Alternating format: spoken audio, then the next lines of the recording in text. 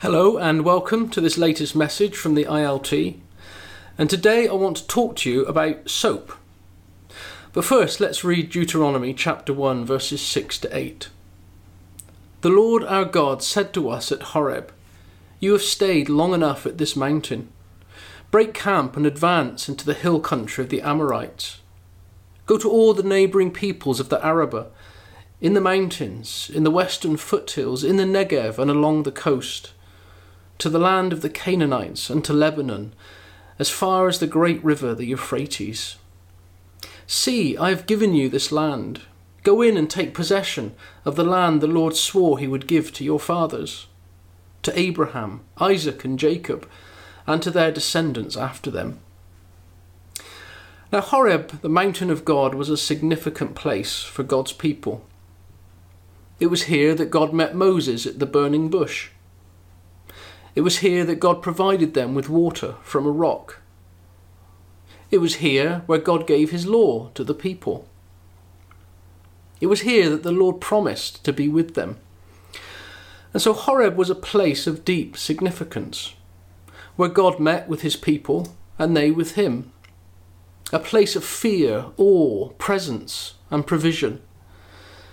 Now Horeb wasn't the only place that they saw God do amazing things, but you can understand if the Israelites might wish to remain in this location, especially if what was coming next seemed impossible or terrifying.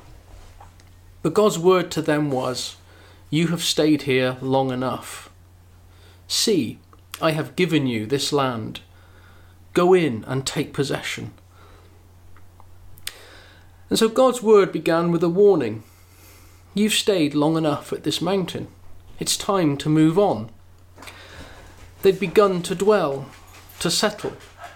The space had become their comfort zone. But more importantly, Horeb was not where God had called them to live. Staying at Horeb was settling for less than the Lord had prepared for them. And in our lives and ministries, we also face the temptation to settle, perhaps especially as we all get older. But I believe that God is constantly wanting us to move on. We are called to be a people of pilgrimage, to keep moving forward with a prophetic urgency into each season that God calls us into. And when I consider all the activities that COVID has made impossible, God's call is still to us, don't settle, advance. He's continuing to build his kingdom, and we've heard so many amazing stories of how God or how people have found new ways of fulfilling the vision that God has given to them. So it's time to break camp. It's always time to break camp, to advance and to move forward, to be willing to let go of the familiar and the comfortable, even when it's been a place of great blessing.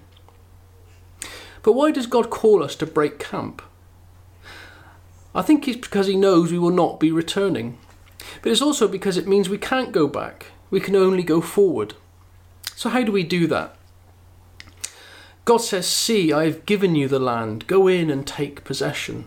From that, we get the acronym SOAP. S stands for see, to behold, to understand and perceive. So do you see what God has given you? If you can't, keep praying for clarity. But if you can, then you're ready to move into the second phase. O, to own. There's a small but deeply significant difference between seeing a vision and owning it. We need to be people who own what God has given us to do and to embrace it, because it releases faith in prayer or tenacity in the face of trials or a willingness to do whatever it takes. Perhaps a better way to understand it is to ask, does God's vision own us? Does it consume us? Does it shape our lives, our choices, our priorities and our actions? So does God want to renew his call for you to own by faith what he's given to you?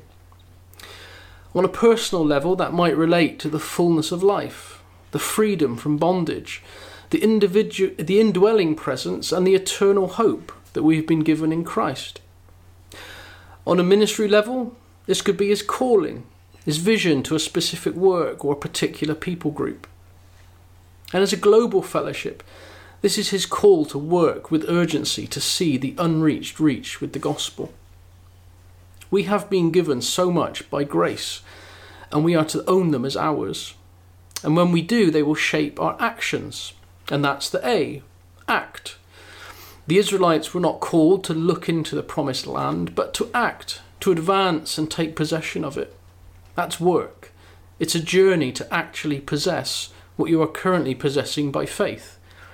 It requires wholehearted diligence, joyful obedience, and a willingness to do whatever it takes to see the vision become a reality. All that is intentional decision. We'll never possess if we do not act, no matter how much we might long to. Now, one risk in the COVID-19 pandemic is that we become passive and we're waiting for it all to blow over. But that's not how it should be. Our actions at this time are to pray, to intercede, to trust the Lord for a breakthrough. Or it could be to research new and explore new opportunities for ways to do our work, to adapt our strategies and plans to flourish in this new context, or to implement new ideas as we move forward in obedience to God. And P is to possess, to hold in our hands what we've been trusting God for, what God has promised to give to us. For the Israelites, it was to live in the promised land. For us, it's to see lives and communities transformed by the power of the Spirit and the gospel. And the Lord is calling us to take possession of these things. For example, at IC, we believe that God was calling WEC to become more movement-oriented. We saw it. We owned it as his word to us, and now we are acting on it, and we trust that it will become a reality. Yes, it will take a lot of prayer and a lot of hard work and a lot of tenacity, but if we are willing to be diligent, purposeful and passionate, then it will happen. Not because of us, but because of the one who is calling us to possess that reality.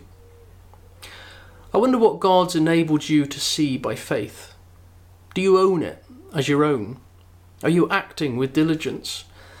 If you are, then together we can trust that you will possess the substance of that vision. May God bless you all.